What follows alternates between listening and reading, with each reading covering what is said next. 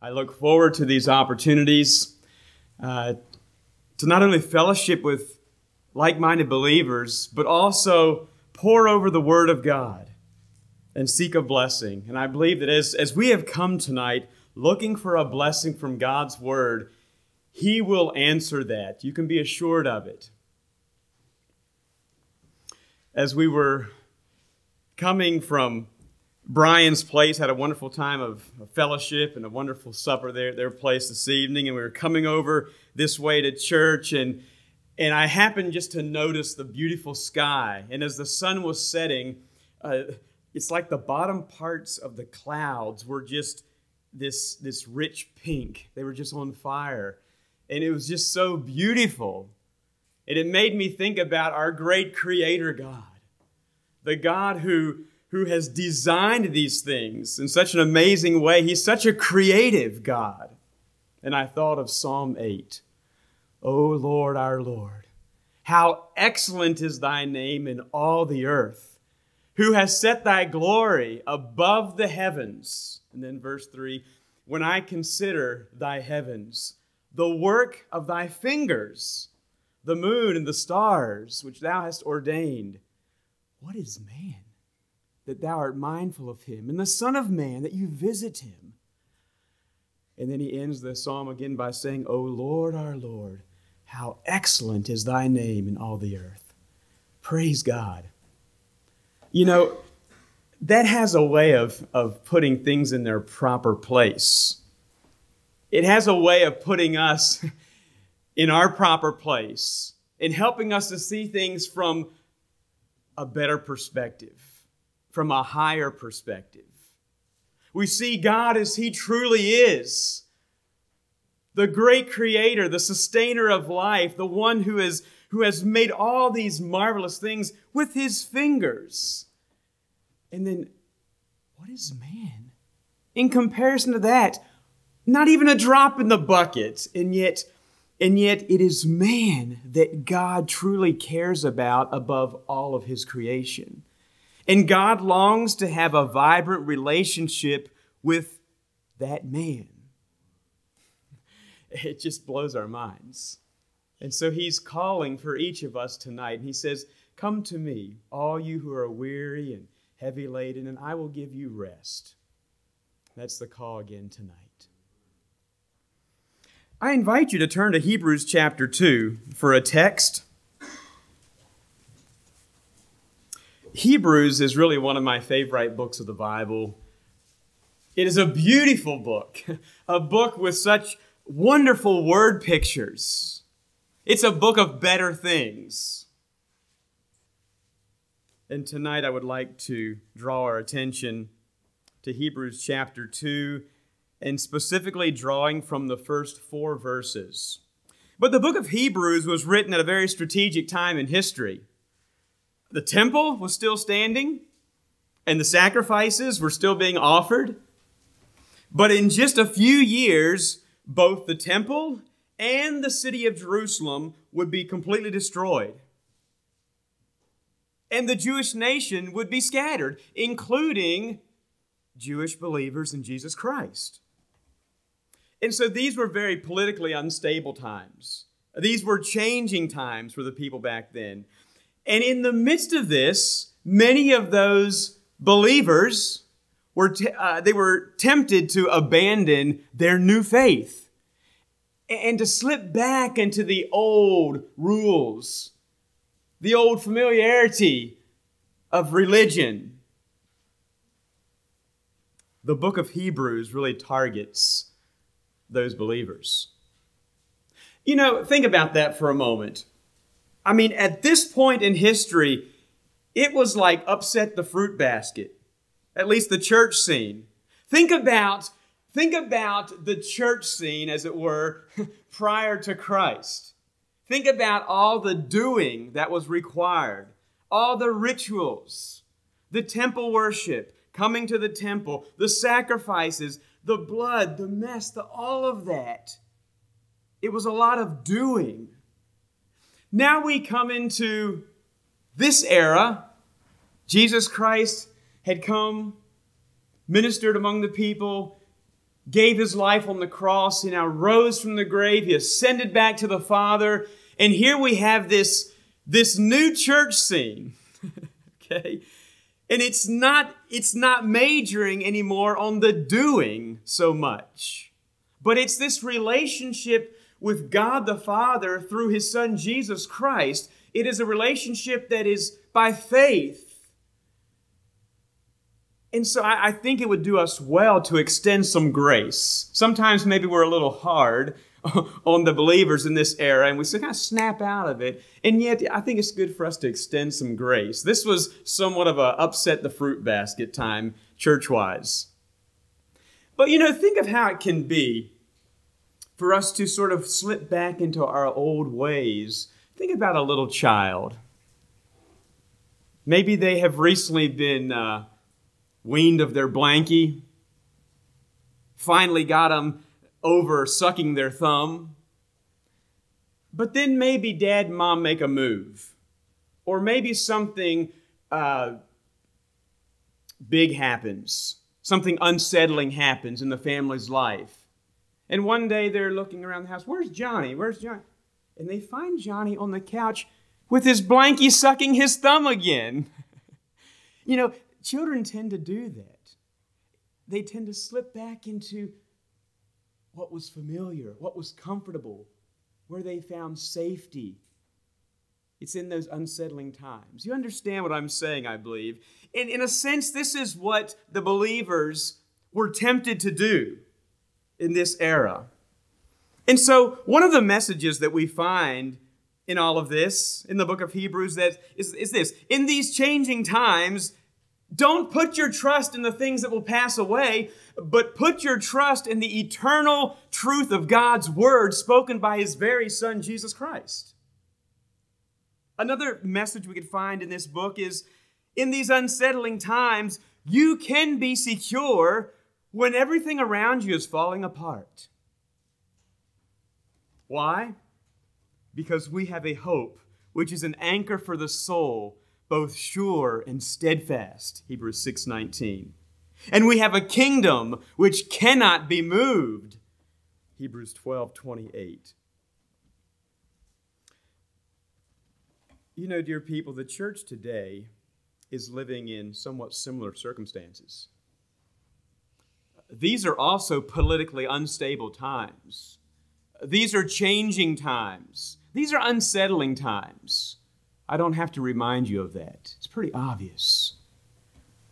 The future looks rather uncertain. And we believe that these are the last days. Delusion and deception are rampant.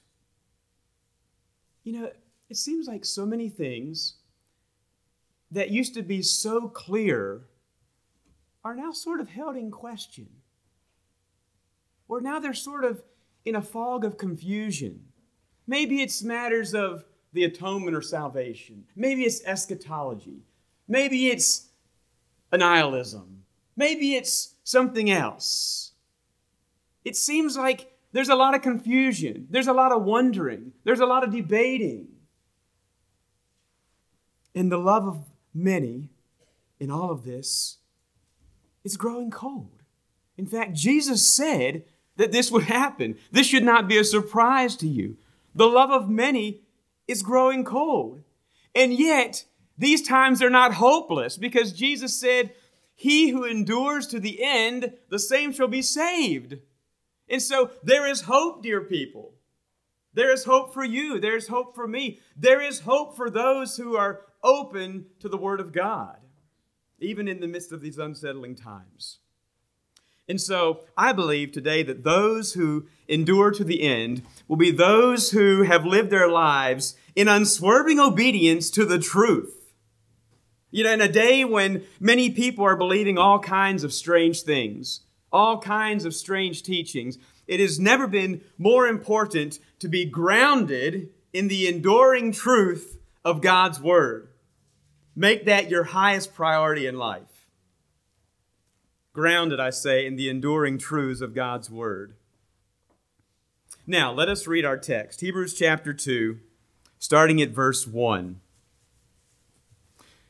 Therefore, we ought to give the more earnest heed to the things which we have heard, lest at any time we should let them slip. For if the word spoken by angels was steadfast, and every transgression and disobedience received a just recompense of reward, how shall we escape if we neglect so great salvation, which at the first began to be spoken by the Lord, and was confirmed unto us by them that heard him, God also bearing them witness both with signs and wonders, and with diverse miracles, and the gifts of the Holy Ghost, according to his own will? It's a question. How shall we escape if we neglect so great salvation? You notice the first word of this chapter is therefore. And like old Eli Slayball used to say, I remember this as a little boy hearing him different times. Whenever there's a therefore, we need to go back and see what it's there for. All right? And so that's what we're going to do. This points back to chapter 1, and specifically the first few verses of chapter 1. Follow along. Hebrews 1:1. God, who at sundry times and in diverse manners spake in time past unto the fathers by the prophets. And so the writer is beginning by saying, God used to reveal himself to his people through the prophets. He would reveal his will to the prophets, his word to the prophets, and they would then take it to the people. And he says that they would do this many times in various ways. But, verse 2, he hath in these last days, or more recent times, spoken unto us by his Son, whom he hath appointed heir of all things, by whom also he made the worlds, who being the brightness of his glory and the express image of his person, and upholding all things by the word of his power, when he had by himself purged our sins, sat down on the right hand of the majesty on high. I mean, just beautiful verses, glorious, majestic verses that give so much depth and meaning to what is being said here. But the writer makes it very clear that this Son who is now speaking to us is not just any old son. Okay, and he goes to describe that. He says this Son is the heir of all things. This is God's one and only Son. This Son is the creator of the universe. This Son, it says, is the brightness of the Father's glory. Or he is the radiance of the Father. Think of the Father being the Son. Okay, like the sun in the sky, okay? Think of the Father being the Son, and Jesus Christ being those rays that are beaming from God the Father to man. He is the radiance of the Father's glory. Wow. This Son is also the exact representation of the Father. In fact, Jesus said, if you've seen me, you've seen the Father. This Son is the upholder. Paul writes that by him all things hold together. This Son is the Savior. It says he by himself purged our sins. And this Son is the conqueror. It says that he sat down on the right hand of the majesty on high. In other words, that is the picture of completion. He completed the work that God the Father sent him to do. He ascended back to his Father. He sat down. Mission accomplished. Wow. That's the Son we're talking about. And so the thrust here is, God has spoken to us by his very own Son, not through the prophets, but now in recent times by his very own Son. Therefore, we need to give careful heed. We need to pay special attention to the words of the Son, lest at any time we slip away or we drift away. The title for the message this evening is The Danger of Drifting. The danger of drifting. Drift has been defined as a gradual move away from a set position. A gradual move away from a set position. And that is partly where the danger lies for us as we think about drift. It's not something that happens quickly, or else it would be very obvious. In fact, we would notice it, others would notice it quickly, but it is a gradual moving away from a set position. It's almost imperceptible, and yet it is a moving away. And within time, you're able to see, oh, wow.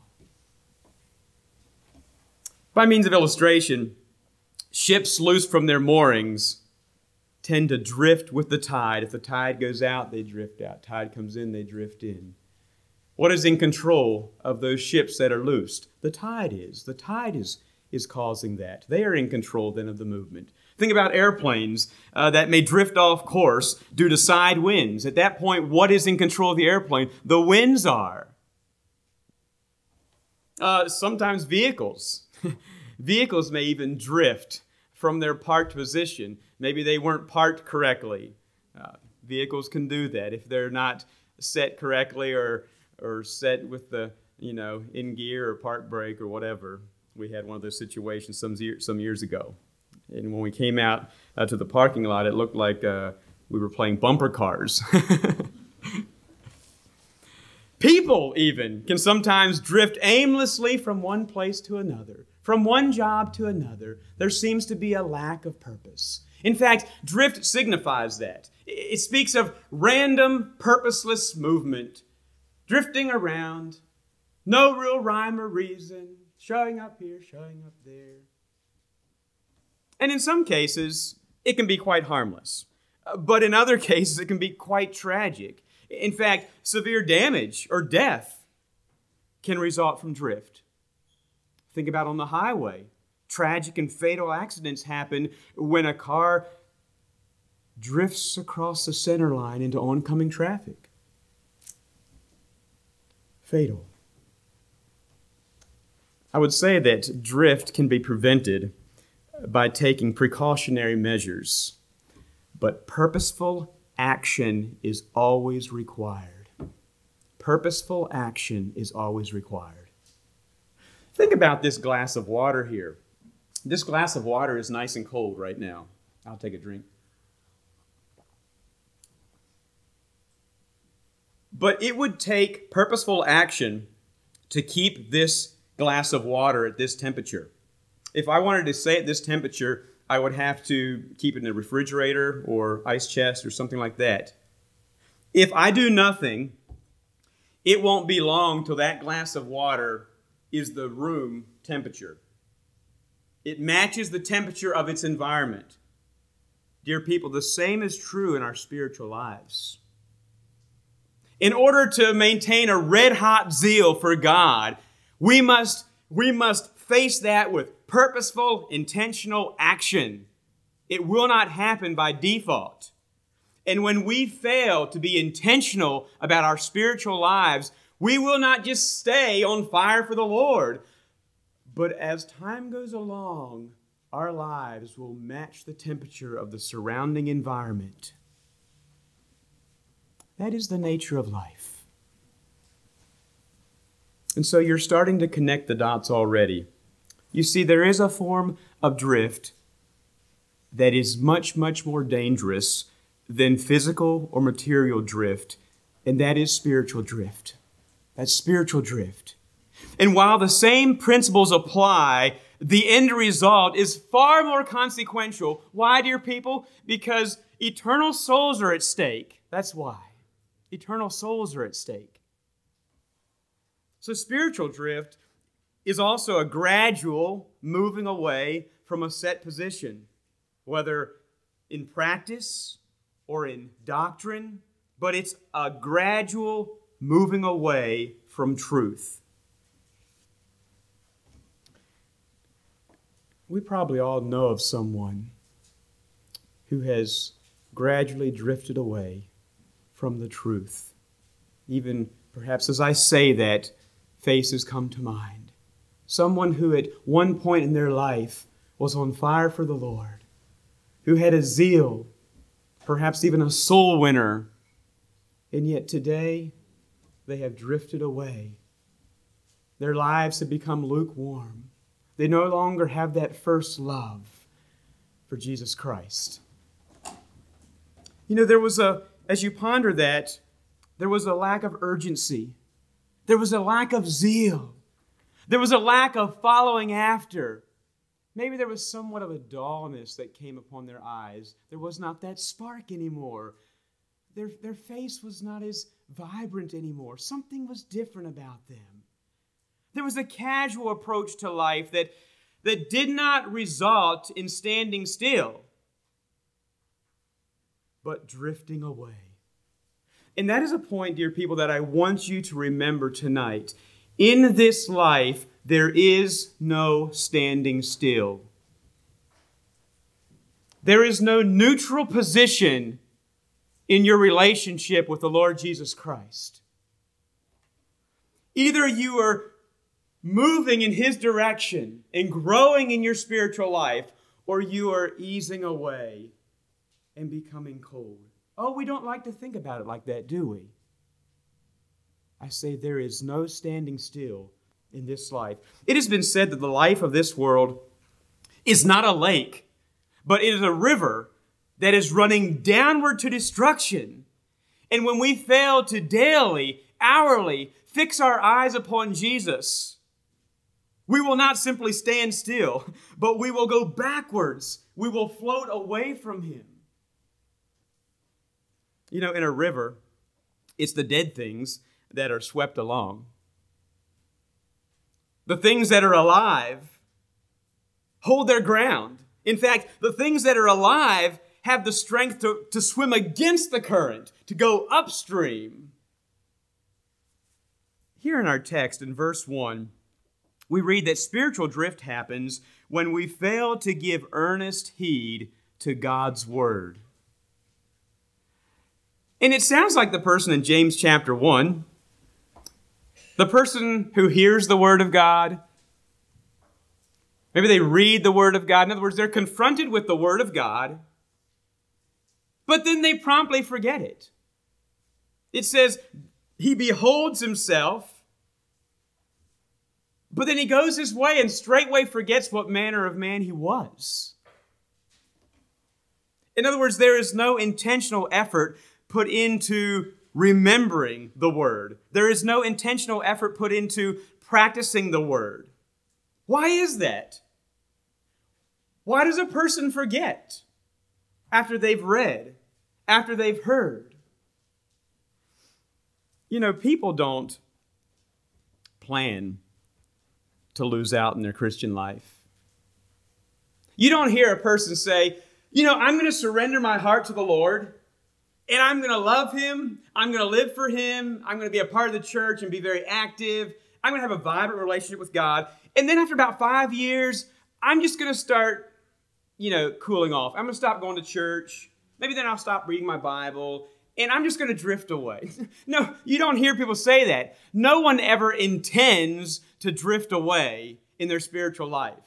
No one ever intends or plans to do it that way. But it happens because they don't plan not to, okay? That reminds me of our little children sometimes. And we sort of confront them with this at times.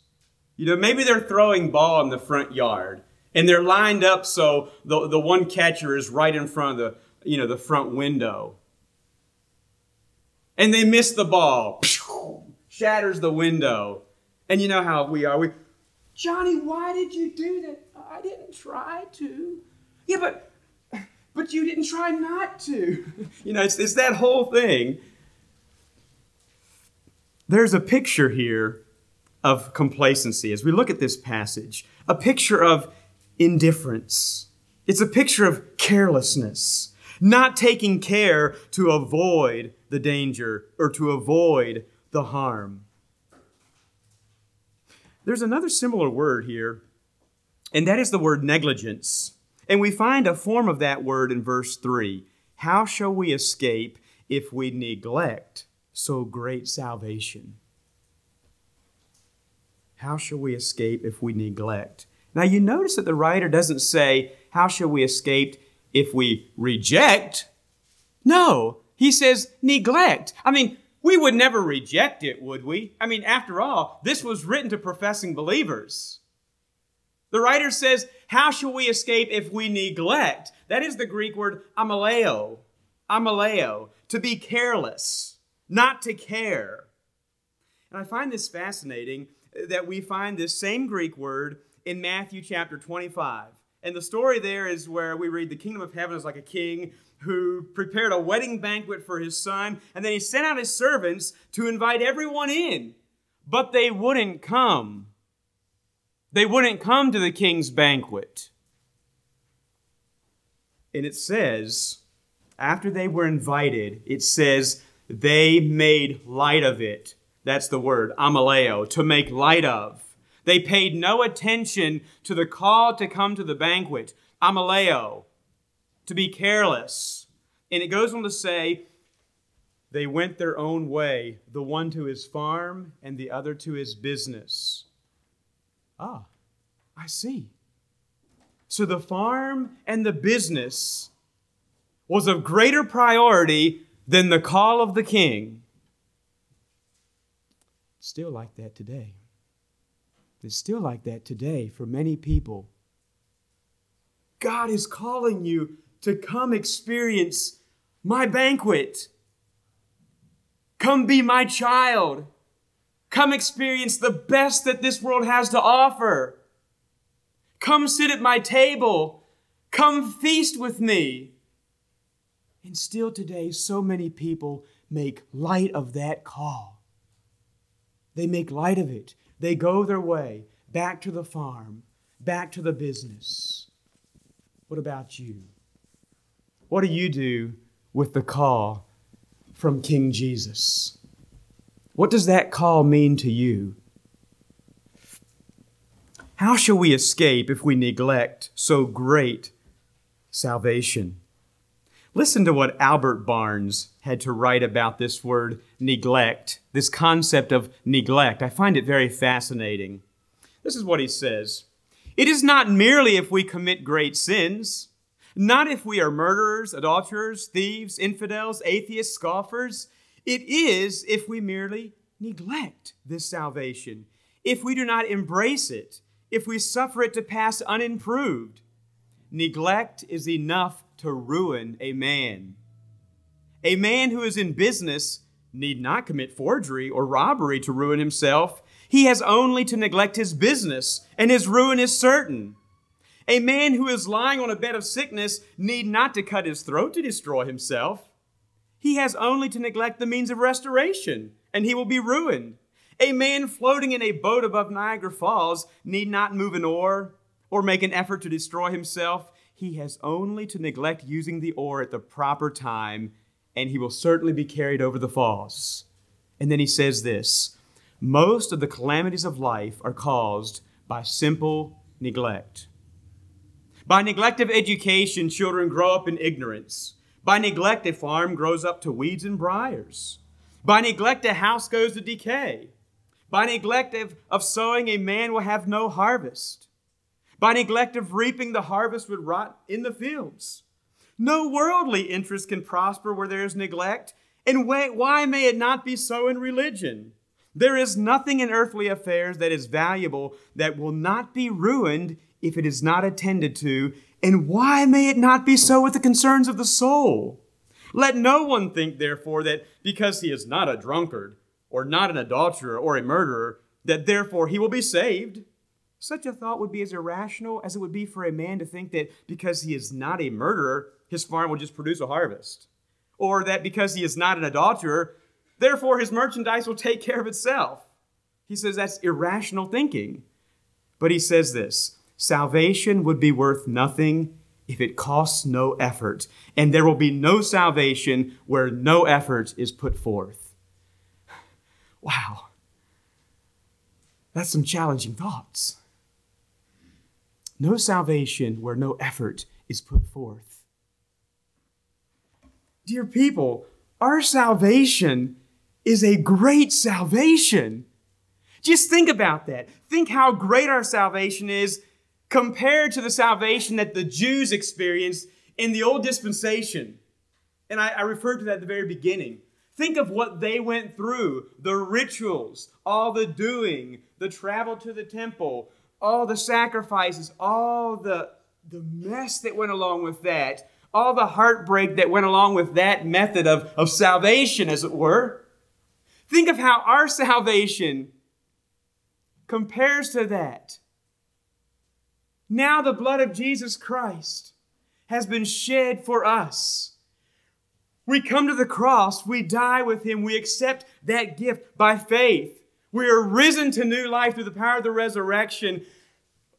What a beautiful relationship we can have to the Lord Jesus Christ through the work of Jesus on the cross and His resurrection. I say our salvation is a great salvation, first of all, because it has a great author. Look at chapter 2 here in verse 9.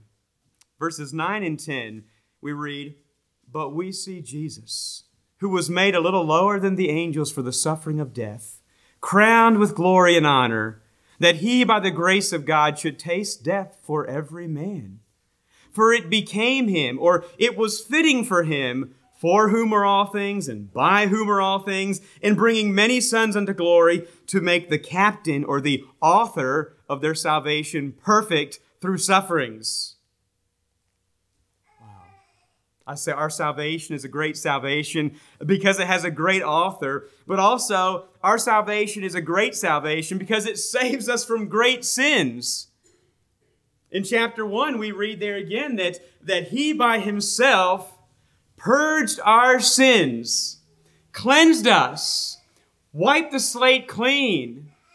We can stand before Him with confidence, knowing that through the blood of Jesus, we can look at the face of Christ. What peace, what joy that brings. And our salvation is a great salvation because it saves us from great danger. You see, hell is what we deserve. But because of Jesus, heaven is what we receive. Praise God. Look at verses 14 and 15 of chapter 2. "For as much then as the children are partakers of flesh and blood, He also Himself likewise took part of the same, that through death He might destroy him that had the power of death, that is, the devil." And you say, destroy him? Well, I certainly feel the power of the devil today. Isn't the devil certainly at act? Isn't he active in the world today? And I say, amen, he is. But look here what that means. There, that word destroy, that He might destroy him, has the idea of disarming him, of making him none effect. Dear people, the devil's doom is sure. He has been defeated. And there will come a time when he will forever be cast into the bottomless pit, never to deceive the world again. Oh, we long for that day, do we not? We certainly do. And then he goes on to say, verse 15, to deliver them who through fear of death were all their lifetime subject to bondage. You see, through Jesus' death on the cross and through His rising from the grave, death has been defeated. There is no more fear of death. We do not have to mourn as others do. Why? Because there is no more fear of death, because Christ has conquered the grave. And so the Scripture says in Revelation that the overcomers, they overcame Him by the blood of the Lamb and by the word of their testimony, and they loved not their lives even unto the death. Praise God. His doom is sure. And we can stand in victory with confidence. Death does not have to cause fear and panic in our lives anymore. In fact, if we are not afraid to die, the devil can't do anything to us. You see, that confidence comes only through Jesus Christ. That means that there is a new master at work in our lives. Praise God.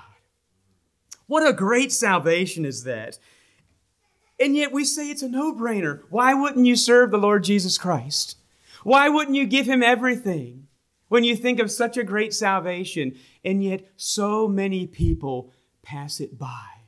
So many people pay no attention. So many people make light of that great salvation. They stay busy with other things. They may be busy with their hobbies. They may be busy with their businesses. They may be busy keeping up their houses and the landscaping around their houses. Of all things, they may stay too busy with church things, and all the while neglecting the greater thing of a personal relationship with the Father. While all of these other things are getting attention and getting care, our spiritual lives can be on low. And I'm burdened this evening because there are so many people, and even there are so many people, it seems, in our churches today that are so disciplined and so skilled in the things of this life, and yet they are completely undisciplined in the things that really matter, and they are unskilled in handling the Word of God. Oh, they can sew the prettiest quilts. They can build the most attractive storage sheds. They can shoot the biggest bucks in the woods, but don't ask them to have devotions. Don't ask them to teach Sunday school. Don't ask them to help with Bible school. No, I'm not good at that. I don't know how to do that. I never learned how to speak in public. Excuse me? Really? Really?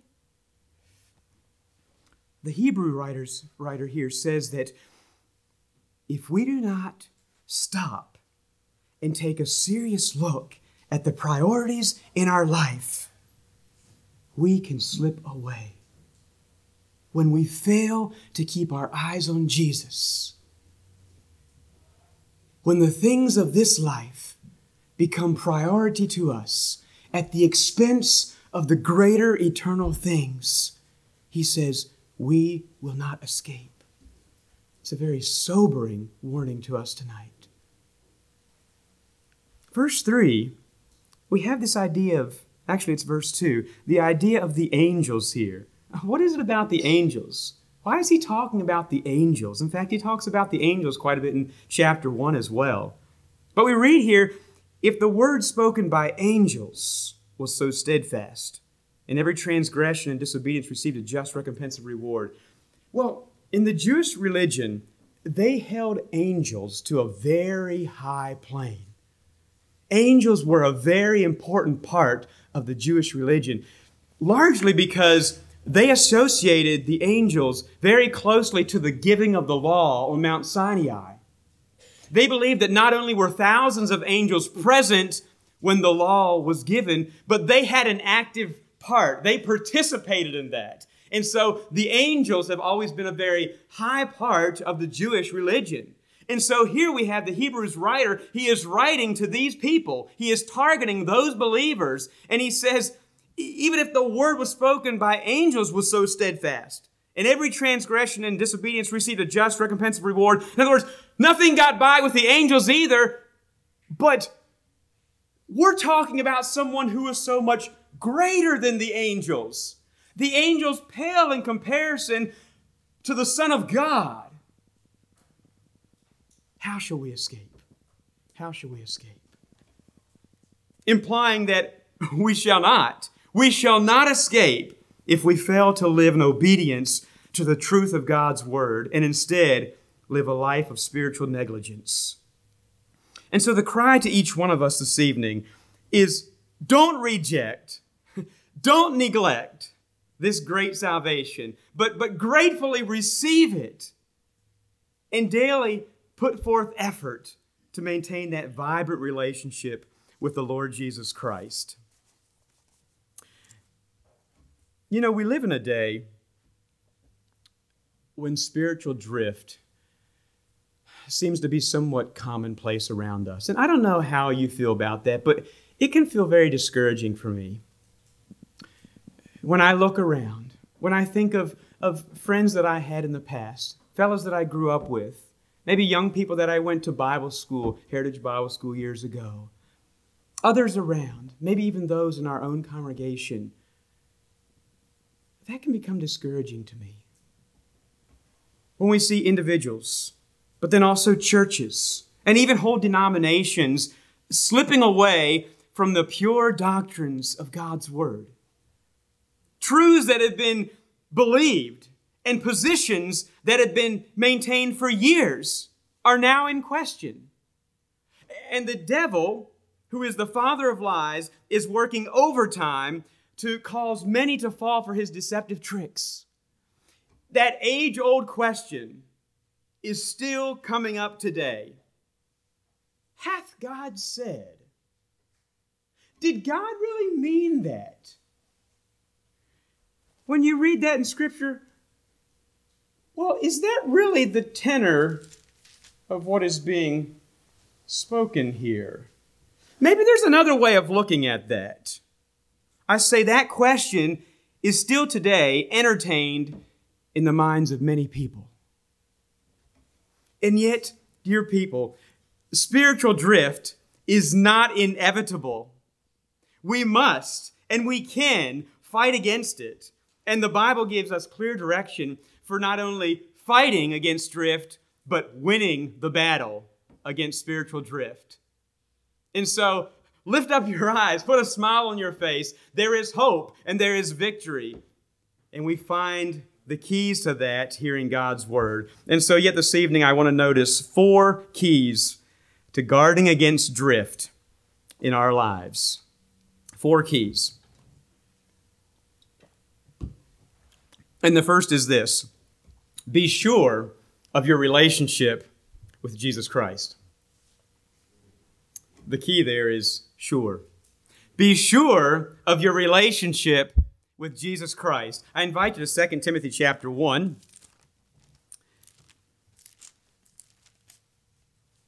2 Timothy chapter 1 and verse 11. It's the Apostle Paul writing here. And we read, "Whereunto I am appointed a preacher and an apostle and a teacher of the Gentiles, for the which cause I also suffer these things. Nevertheless, I am not ashamed." I just want to stop there for a moment. This phrase, "I am not ashamed," is a theme in the Apostle Paul's life. I am not ashamed. He was a man who lived life with conviction, with boldness. He didn't steer away from opportunities to share the good news of the gospel. I am not ashamed. We see that different times. Romans 1, I am not ashamed of the gospel of Jesus Christ, for it is the power of God unto salvation to everyone that believes, to the Jew first and also to the Greek. For therein, that is in the gospel, for therein is the righteousness of God revealed from faith to faith. As it is written, the just shall live by faith. I am not ashamed. That was Paul's theme in his life. It just sprang out of his life. He goes on to say, we could ask the question, why? Why was he not ashamed here in verse 12? And he answers it, for I know whom I have believed, and I am persuaded that he is able to keep that which I have committed unto him against that day. Hold fast the form of sound words, which thou hast heard of me in faith and love, which is in Christ Jesus. That good thing which was committed unto thee, keep by the Holy Ghost, which dwelleth in us. I'm going to say something now that not everyone agrees with. But I find a basis for it right here in these verses. And that is that salvation is a combined effort between God and us. Now hear me out. Salvation is a thing of God. It is God's plan. God has made it available to us. He invites us to be His children. He invites us to receive that free gift of salvation. And notice here what verse 12 says again. Paul said, I believe in God and I am persuaded in His ability. His ability to keep that which I have committed unto Him against that day, until that day. I believe that. I believe that He has the keeping power to do that, but He doesn't stop there. He then points to our responsibility, and that is of continued faithfulness, continued obedience, walking with Christ. He says that we must hold fast to that form of sound words. He says in verse 14 that we need to keep by the Holy Ghost that which was committed to us. Hold fast, keep.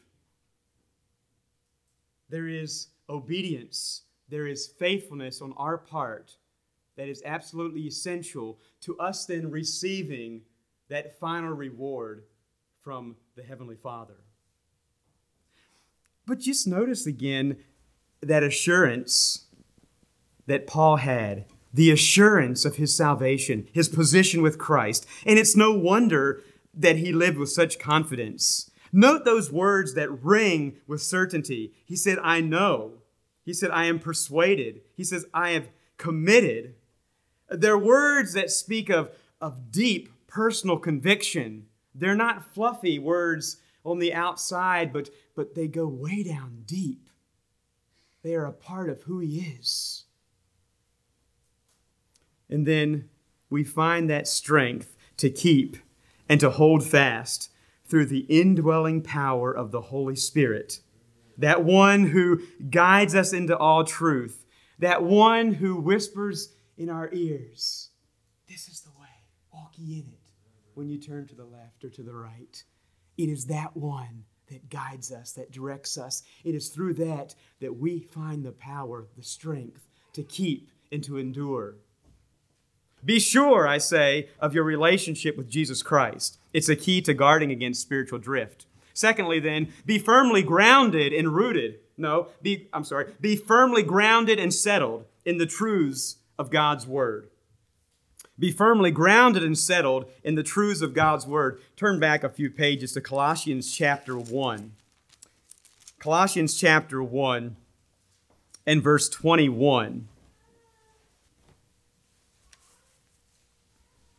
And we read this, and you that were sometime alienated and enemies in your mind by wicked works, yet now hath he reconciled in the body of his flesh through death, to present you holy and unblameable and unreprovable in his sight, if ye continue in the faith, grounded and settled, and be not moved away from the hope of the gospel, which ye have heard, and which was preached to every creature which is under heaven, whereof I, Paul, am made a minister.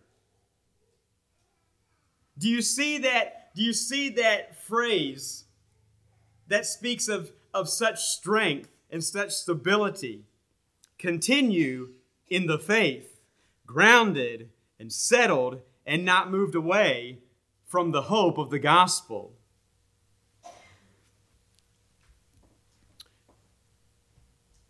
Our people today are consuming more Christian content than ever before. And yet, it is not leading to greater clarity and conviction. It is leading to increased confusion.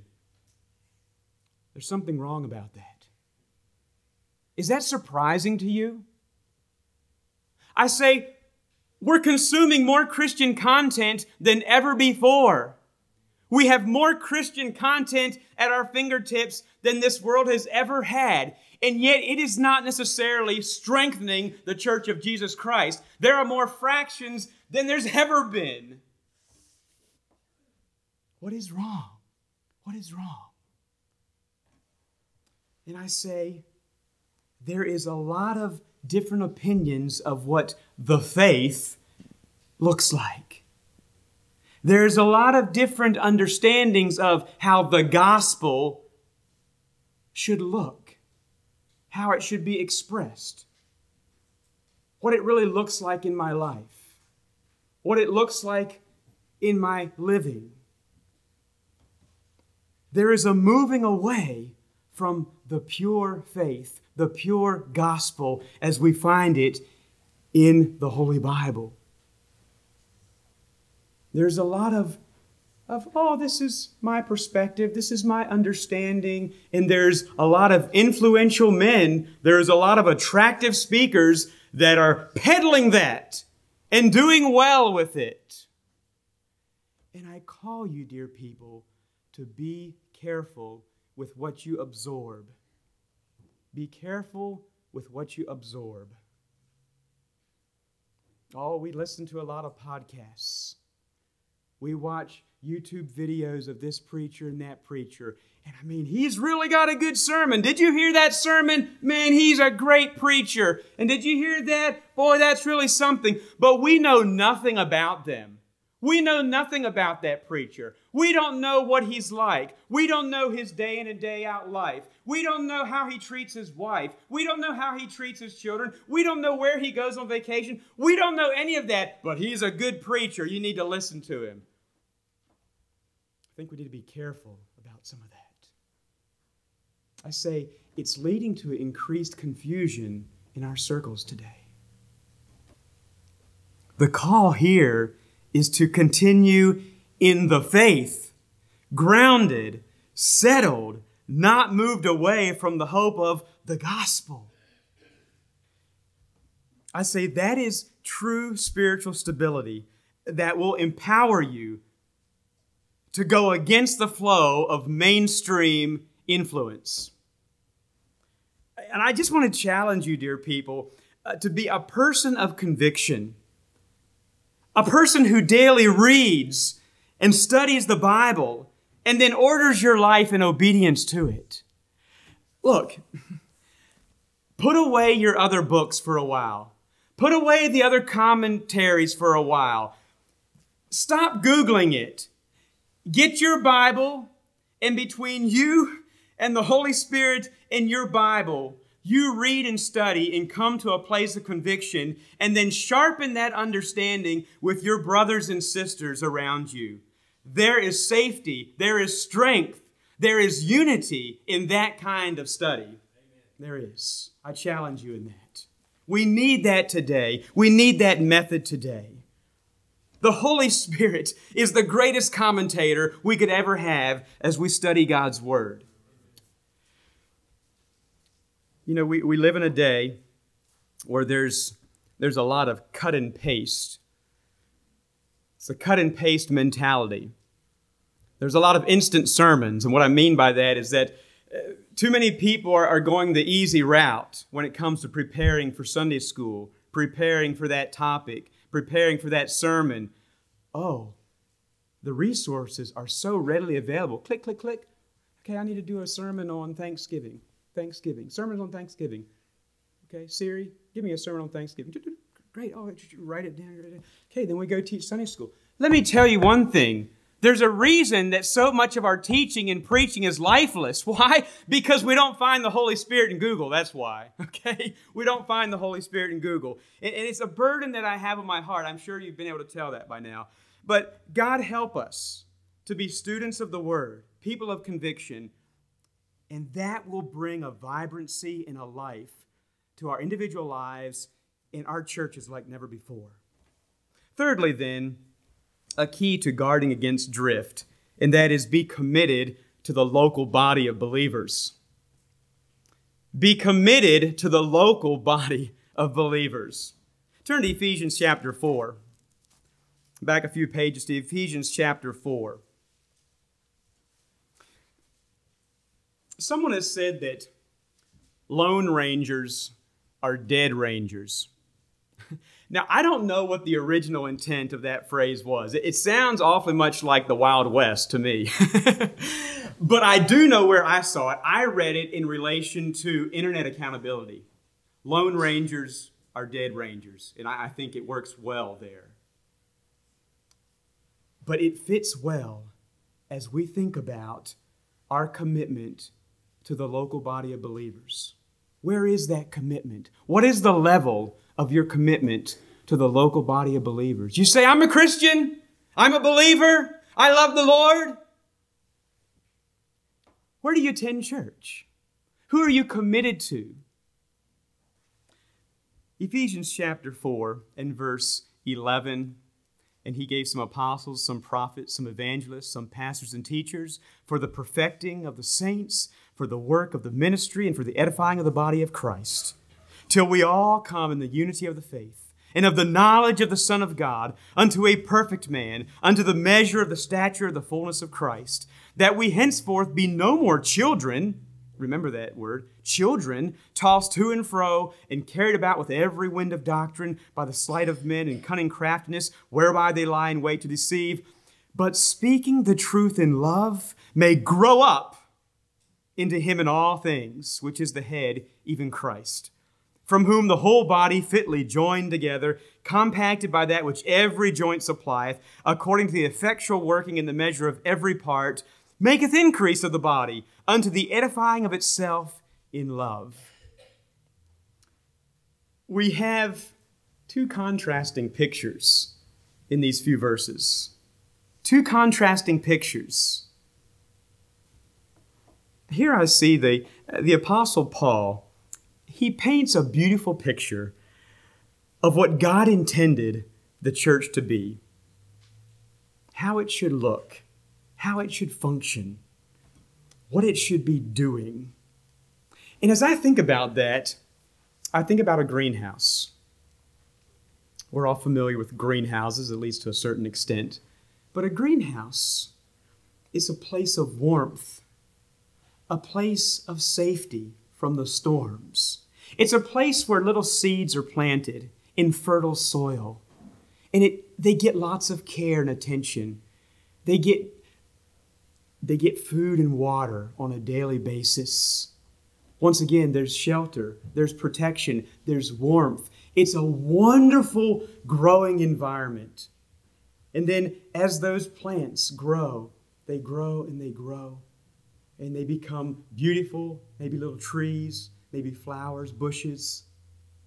The intent is not for them to live their whole life in the greenhouse. The intent then is for those to go out and go around the community, beautifying that community with life, with flowers, with trees, with bushes, with beauty. That's the purpose. That's the intent. And I say the church is really designed to be that way. It's a place where lives come to Jesus Christ. It's a place where there's nurture, there's warmth, there's safety from the winds and the storms of life. It's a place where there's companionship. There's others like it that are growing. They're being nourished. They're being fed and watered. These souls are on a regular basis. And they're growing together. They're growing together. And yet the mission of the church is not simply just to stay in the church and just love each other, but it is preparing us to then go out and beautify the communities around us, taking the strength and the nurture that we've received, and then from growing through that, we then are then strong and able to then be a blessing to the surrounding areas. I find that beautiful. But we come back here to this contrasting picture, and the one is the picture of children. We find that in verse 14. And notice the picture there. That is a picture of those who are not grounded. They're not settled. It's a picture of instability. It's a picture of drifting. They're like little children. They're vulnerable. They're gullible. They hear this. Oh, yeah, that sounds good. Then they hear this. Oh, that sounds good too. Then they read this. Oh, wow, you should read that. And then they're tossed to and fro. They're not grounded in truth. They're so quick to hear this and hear that, and their lives are a picture of instability. There's a lack of commitment. There's a lack of conviction. And you see the last word of that verse. It's deceive. It's a picture of people who are being deceived. But then we have this contrasting picture in verse 16. It's a beautiful picture. It's a picture of strength. It's a picture of a church that is unified under the banner of truth. There's life there. There's sincere love there. There's a spirit of togetherness there. It's a stable picture. It really looks like a well-oiled machine working together. Each part matters. And what is the last word of that verse? It's love. Love. That is the mark of that beautiful body of believers. Love. Do you see what makes the difference, though, from verse 14 to verse 16? The difference is truth in verse 15. Truth is at the center. Truth is what makes all the difference. Verse 14 are a group of people that are not grounded and settled in truth. Verse 16 is a group of people that are. That makes all the difference. And we find, dear people, we find that place of truth among our brothers and sisters who are studying the Word, a local body of believers that are committed to truth. And we find that. No man is an island. None of us can stand alone. We need the help. We need the security. We need the perspective. We need the accountability of our brothers and sisters. I challenge you, commit yourself to that. Be a part of that. Your individual spiritual life will flourish as you commit to the local body of believers. It will. It will. Be committed to the local body of believers. And then last, a key to guarding against spiritual drift in our lives is be diligent in your faith. Be diligent in your faith. Years ago, during the time of the World Wars, General Douglas MacArthur made this statement. He said, "It is fatal to enter any war without the will to win it." Fatal to enter any war without the will to win it. And dear people, the same is true in our spiritual lives as well. We fight drift with diligence. And it is true that our natural bent is downward. Our natural bent is away from established truth, established practice. And in fact, our old man rebels against that. We want to do it our own way. It's a matter of pride in our lives. I say, therefore, constant diligence is necessary to stay on course. You see, there is no such thing as cruise control in the Christian life. No cruise control in the Christian life, but we fight drift with continued, purposeful action. Turn yet to Jude, the book of Jude, as we bring this to a close. The book of Jude gives us a good example of the diligence needed to combat drift. Someone has said that the Christian life is a life of holy energy. And we find that here in the book of Jude. A life of holy energy. Verse 3 of Jude. "Beloved, when I gave all diligence to write unto you of the common salvation, it was needful for me to write unto you and to exhort you that ye should earnestly contend for the faith that was once delivered unto the saints.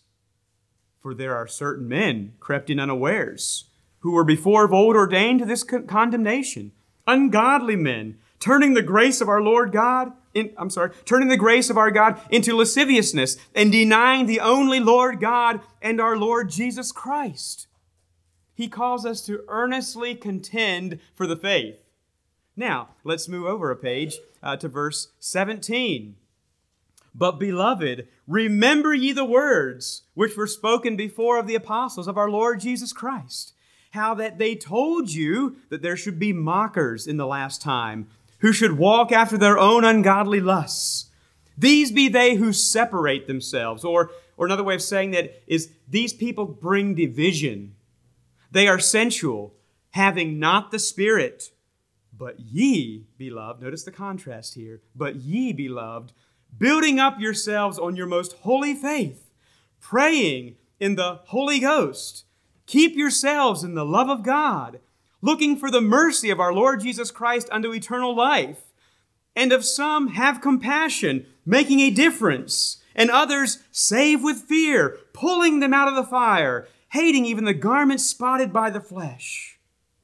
Wow. Do you see the action in those words? Action. It is purposeful action. In fact, I look at it this way. There is a building up. There is a praying. There is a keeping. There is a looking, there is a loving, there is a saving, there is a pulling, there is even a hating within its right context, a hating of sin. Continued, purposeful action.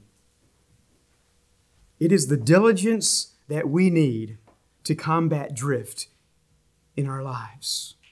That's something that we must do through the power of God.